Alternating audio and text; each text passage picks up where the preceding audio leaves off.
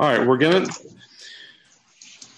be discussing tonight the actual fulfillment of the judgment that God has pronounced on Eli and his sons, and it's going to involve the Ark of the Covenant. Now, we'll have more to say about the Ark of the Covenant in subsequent lessons here, but as just a reminder, this is a nice artist rendition of what it may have looked like, with the cherubim at the top, their faces and hands, or their faces covered with their wings.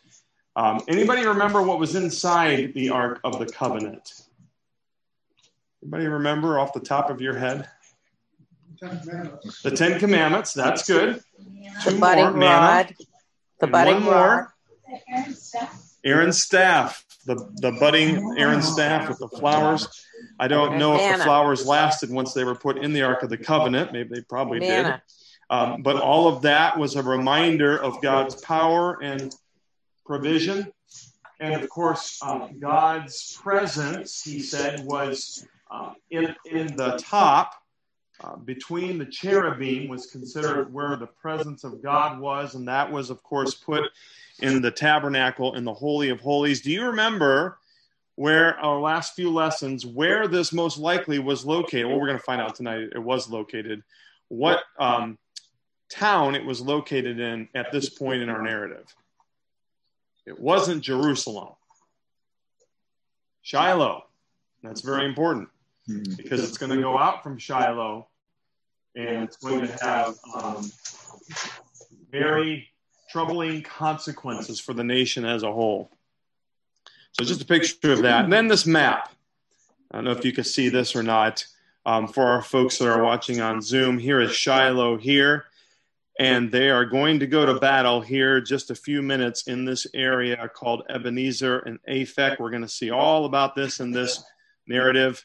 And then the Philistines are going to carry their prize down to Ashdod. So for our folks watching here, hold on. Here's Shiloh. Notice Jerusalem, or Jebus, or what will be eventually Jerusalem, is all the way down here. Bethel, Shiloh is here. When the battle starts, the Israelites are going to go here and meet the Philistines, and the Philistines will eventually carry their prize all the way to Ashdod. And then remember Gath and Ekron. Those are important cities in this narrative as well. We probably won't get that far tonight, but just so you have a picture there. Jerusalem here, Shiloh is the main worship center where the Ark of the Covenant resides. And that's going to end up on the battlefield with very damaging results for Israel. Okay? So with that in mind, I'm going to turn this off for our folks so I can go back to my pulpit.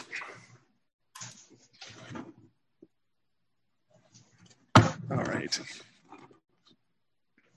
I always like a good map when we're talking about things like this so that everyone can see that. And actually, I'm going to leave that up for our folks. Is it still showing up there for the folks at home? Okay, great. That'll help them along. All right. Last time we were in our narrative, which was 1 Samuel 4, or actually 3, and we were talking about Samuel's vision that God gave him, waking up Eli in the middle of the night. Eli being, he's portrayed as physically weak, but also spiritually weak as well. But he eventually realizes that God is trying to communicate with Samuel. Then God gives Samuel that message of judgment for Eli.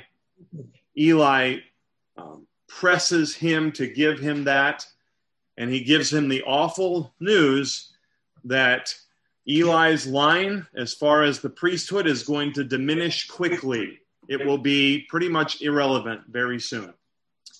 And as a sign of that, he will also lose his 2 sons because, again, of their lack of honor for God and God's things. They, as the priests, were supposed to be teaching the rest of the people as the spiritual leaders of Israel about honoring God, and they were some of the worst offenders. in doing that. And Eli would not stop. He would not correct the situation. And furthermore, it seems to have evidence that he actually joined in with his sons in eating of the meat that they would take from the people in a disrespectful way. So he was a part of this as well.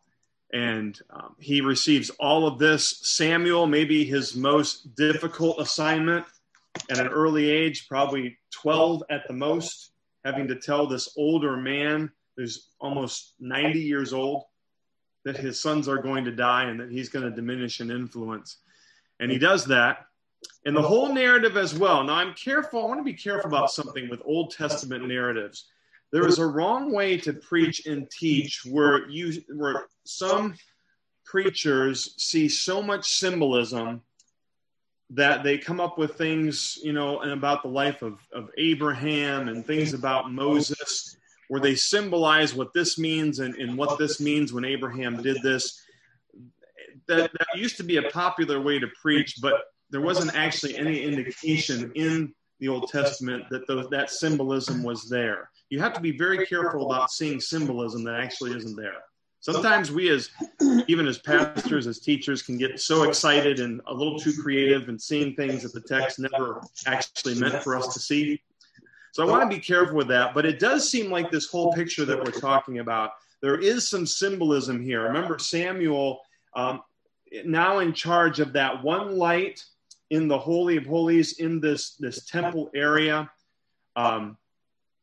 that he is in charge of keeping lit all night long because Eli is no longer able to do that. It does seem to be kind of a symbol of Samuel as a light in the darkness of his culture. And then also his alertness to what God has to say and Eli's lack of alertness. Even though, again, it's hard when you get woken up in the middle of the night to really be alert too quickly. There does seem to be that picture there. And then the next day, as it portrays verse 15, Samuel goes before the entryway of this temple structure and opens the doors of the house of the Lord. There does seem to be a symbolism as well of this young man now starting a new chapter, opening up the doors to a new chapter in Israel's history. What we're going to talk about next, and all of that in relation to God's word and the narrative, highlighting Samuel's faithfulness, even as a young person. Now in this chapter, we're going to get into the judgment that God has promised Eli and his family. And we're going to see the diminishing, the highlighting, the honoring of Samuel and the diminishing of Eli and his sons. And really this is kind of a close, even though we're out of the book of Judges, this is kind of like a close, the final chapter, the closing of the era of the Judges.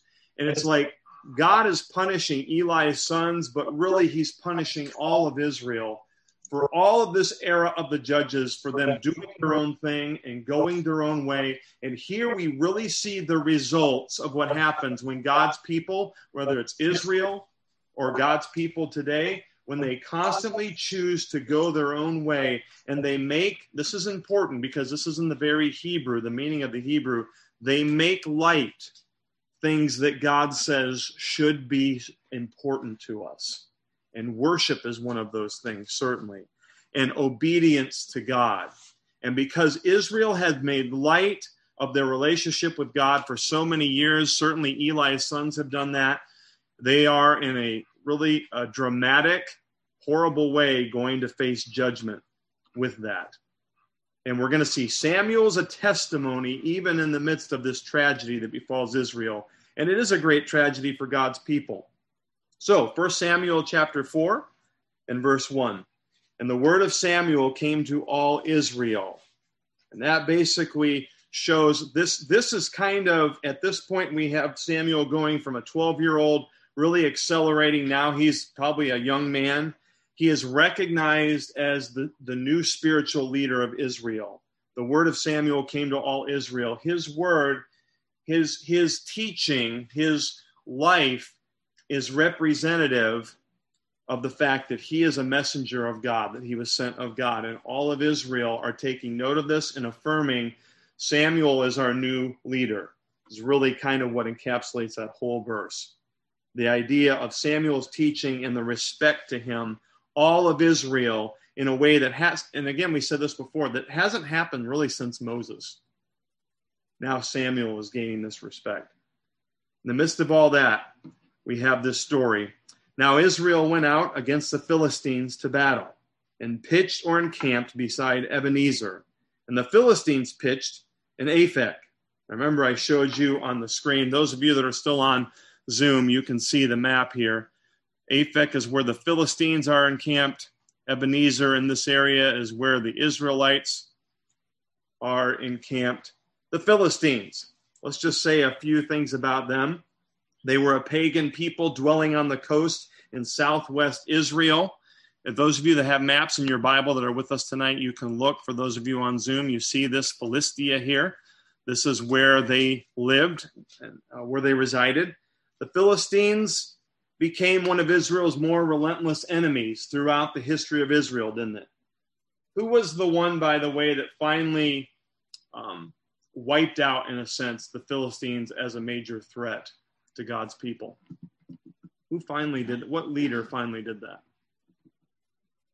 David. Yep, David would be the one, and we'll see that later on.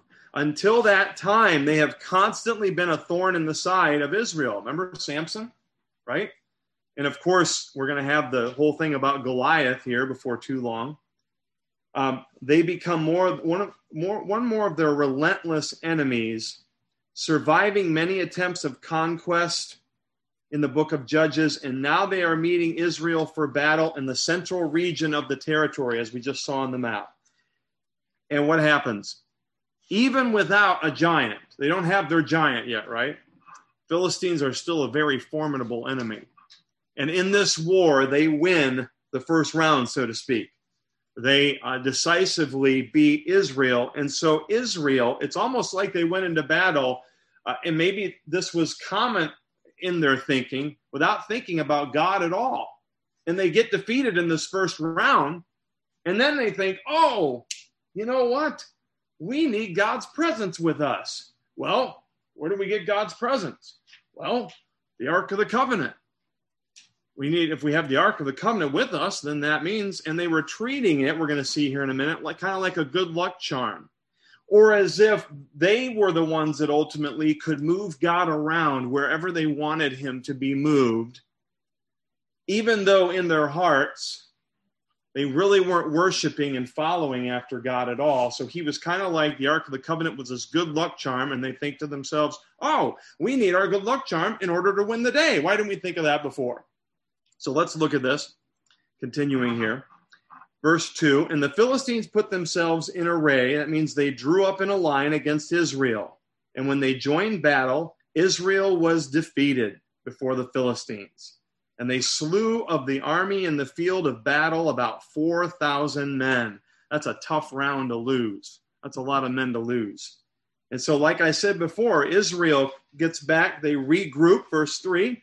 And when the people were coming to the camp, the elders of Israel said, wherefore has the Lord smitten us today before the Philistines?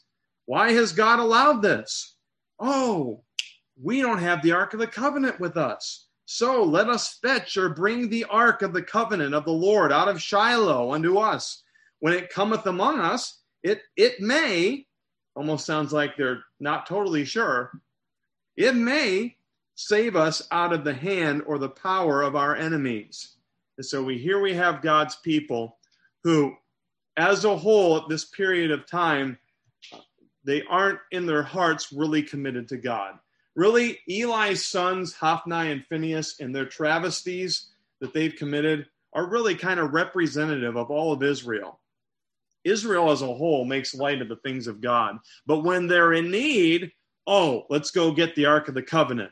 So they go back to Shiloh. They get some folks, probably some priests or whatever. And of course, Hophni and Phinehas, as the priests are involved with this, they bring the Ark of the Covenant back to the battlefield here, expecting that God is going to give them victory. And as the Ark of the Covenant comes, Hophni and Phinehas, who remember, God has just recently pronounced judgment on them. That's a little foreshadowing.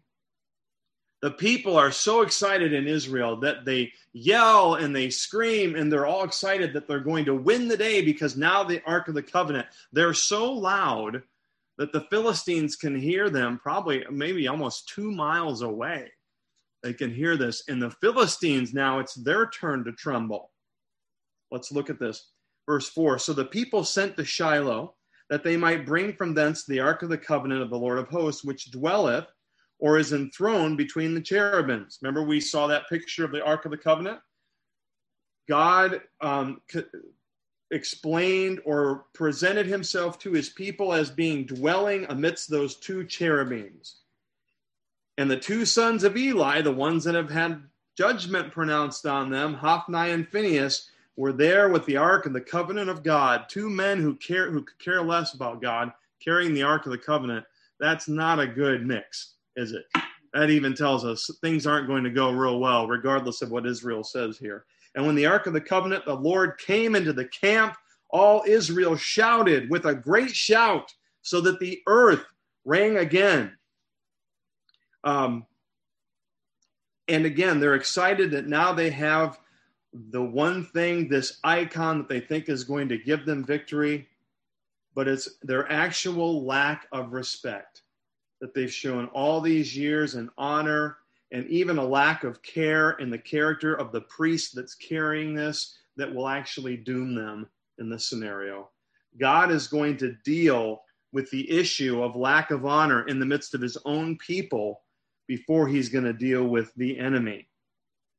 And he is going to deal with these sons of Eli first before he deals with the enemy. Remember the verse, judgment begins with the house of God. And God will deal with his children when they are disobedient to him, and remind them of who they need to depend upon. Not an icon, not an object, but the actual presence of God. And they've forgotten that. God does not need Israel, but they are fully needful of him, and they've forgotten that.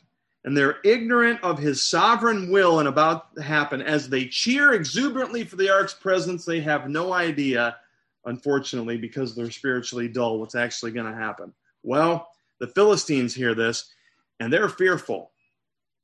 Isn't it interesting that actually the enemies of Israel are more fearful and in awe of the power of the Ark of the Covenant than even God's own people, really, in this scenario?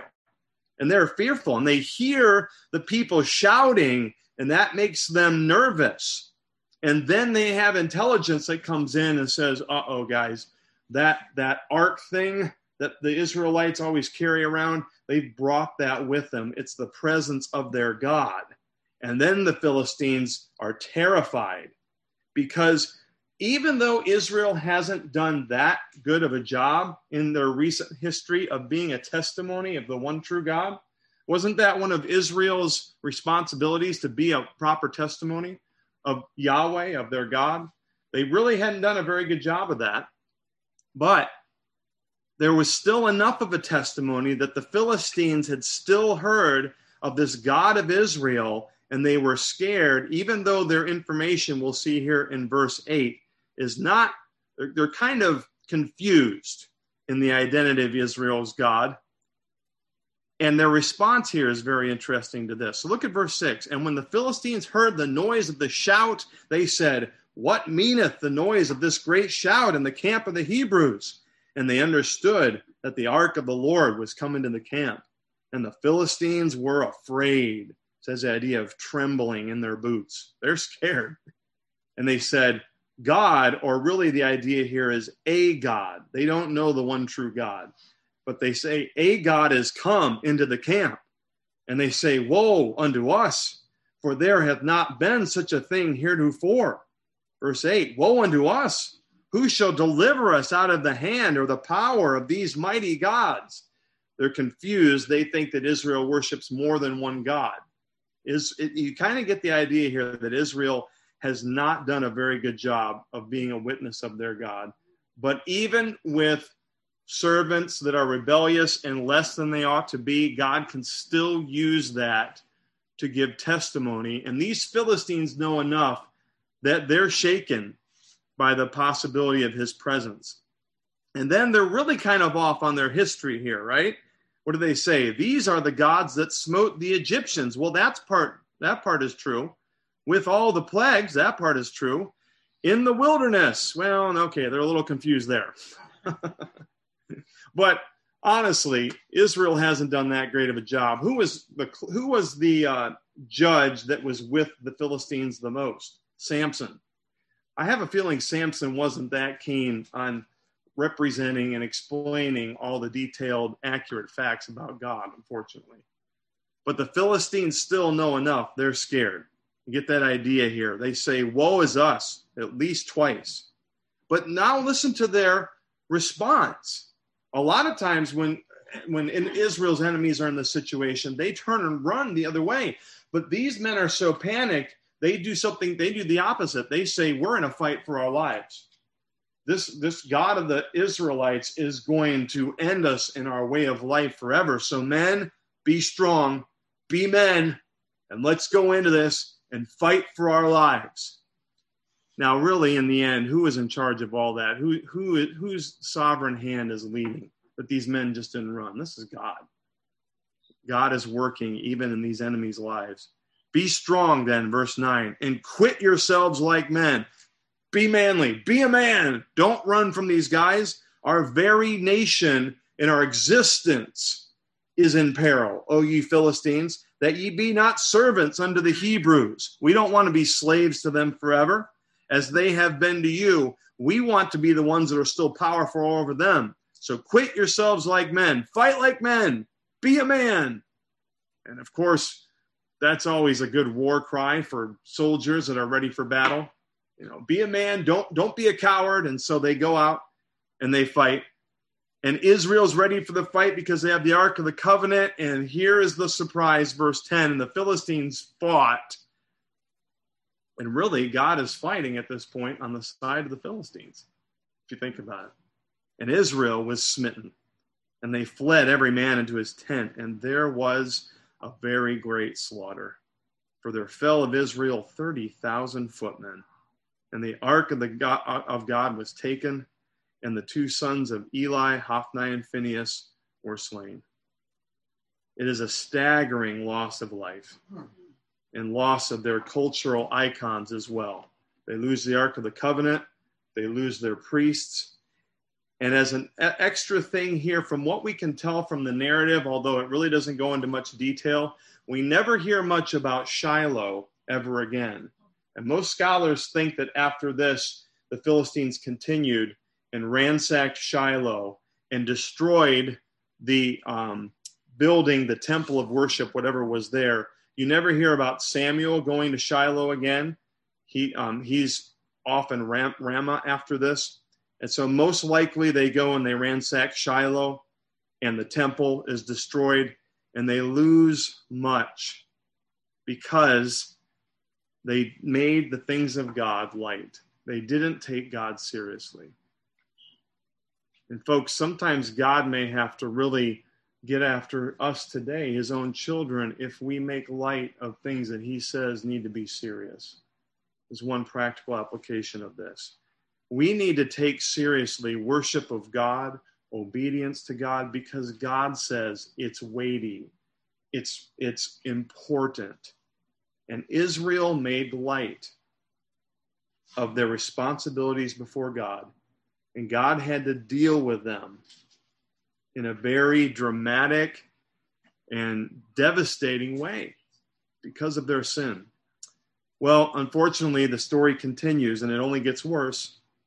And there ran a man of Benjamin out of the army and came to Shiloh the same day with his clothes rent and torn and with earth or dirt upon his head. This is a soldier from the tribe of Benjamite who returns the 20 miles back to Shiloh with this awful news, and his clothes are torn and there's dirt all over him. And these are Jewish expressions of grief and mourning.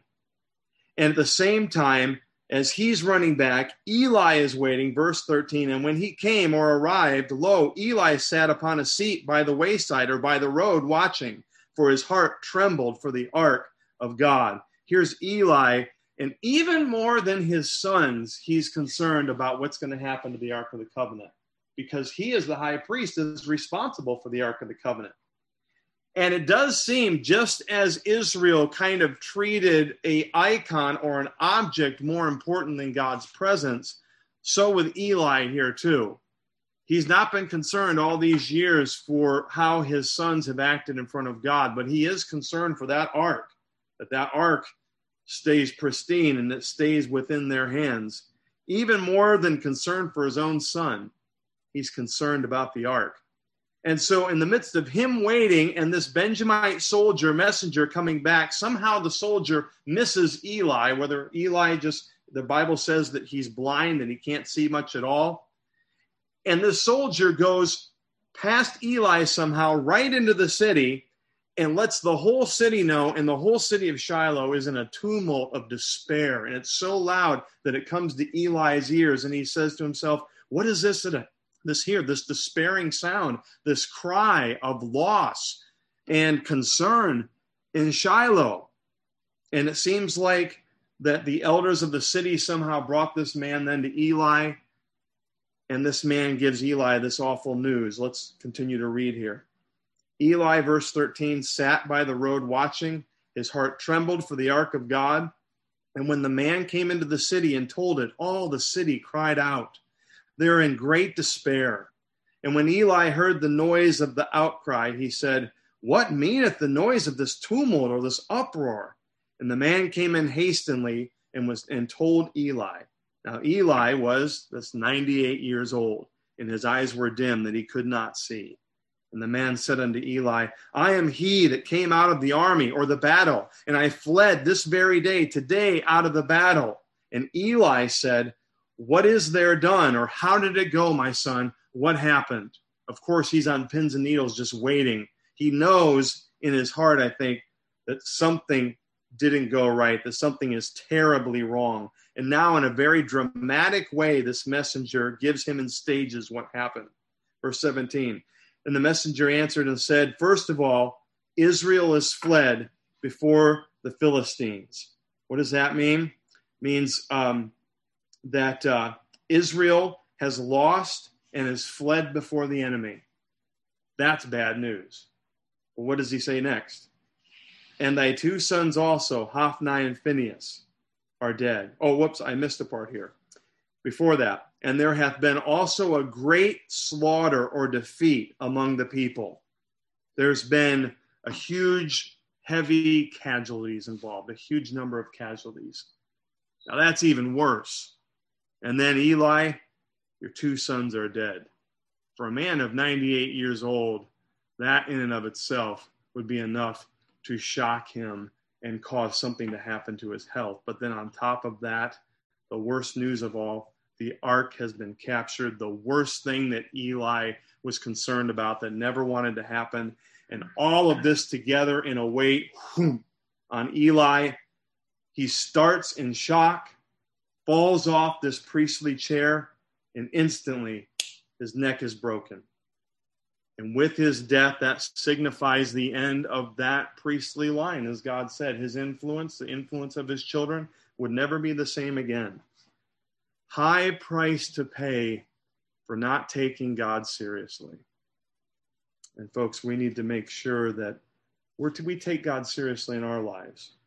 But God has dealt with the people who made honoring themselves heavily a priority and honoring him a light matter. So let's read this. The messenger, or verse 18. And it came to pass when he made mention of the ark of God that he fell from the seat backward by the side of the gate, and his neck brake, and he died. And he was an old man and heavy, and he had judged Israel 40 years. And I think there's a symbolism in here, again, like I just said, those, Eli and his sons and Israel, who made light of their responsibility before God and didn't honor him in the right way, God had to deal with them. One final thing to kind of finish out this whole negative narrative despondency. Verse 19, and his daughter-in-law, Phinehas' wife, who was with child, that's the wife of one of Eli's sons, was near to be delivered. She's about ready to give birth with their child. And when she heard the tidings or the news that the Ark of the Covenant was taken and that her father-in-law and her husband were dead, she bowed herself and gave birth. Here this has all the description of a premature labor caused by distressing news. Awful. And her pains came upon her. And about the time of her death, the woman that stood by, there's ladies attending to her, helping her, said unto her, this is kind of strange, fear not, for thou hast borne a son. This young woman's about ready to give birth and about ready to die. Why would she be so positive? Because in normal situations, one of the greatest blessings that a woman could have in this Midwestern culture was to bear a son. This should have been a time of rejoicing. But because of God's correction in the sin of Israel, it's a time of disaster and despair. And she answered not, neither did she regard it or as the idea of pay attention. She's distracted, she's weak. And she named the child Ichabod, strange name, strange meaning, saying the glory is departed from Israel. In her despair and dying breaths, she names her son, the glory of the Lord has departed. And that's kind of like the overarching final statement of the period of the judges.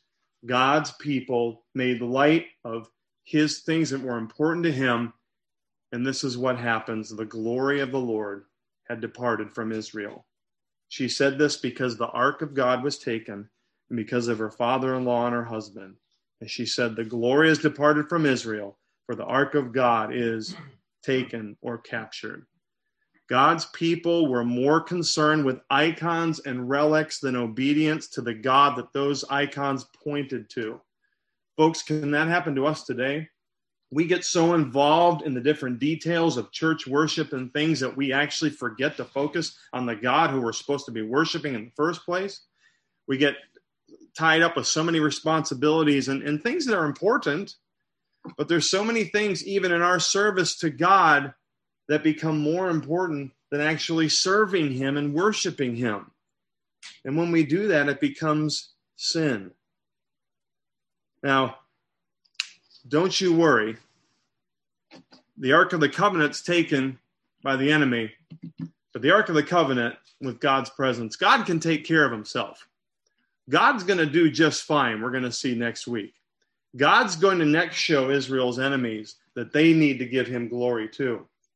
But what a hard lesson for God's people to learn. It never had to happen. This last story about this woman giving birth could have been a glorious story if they would have followed God. A beautiful moment. And instead, it's a final moment of despair and darkness because they rejected God. Let that be a warning to us tonight, to be careful to make sure that we are making important the things that God wants us to make important.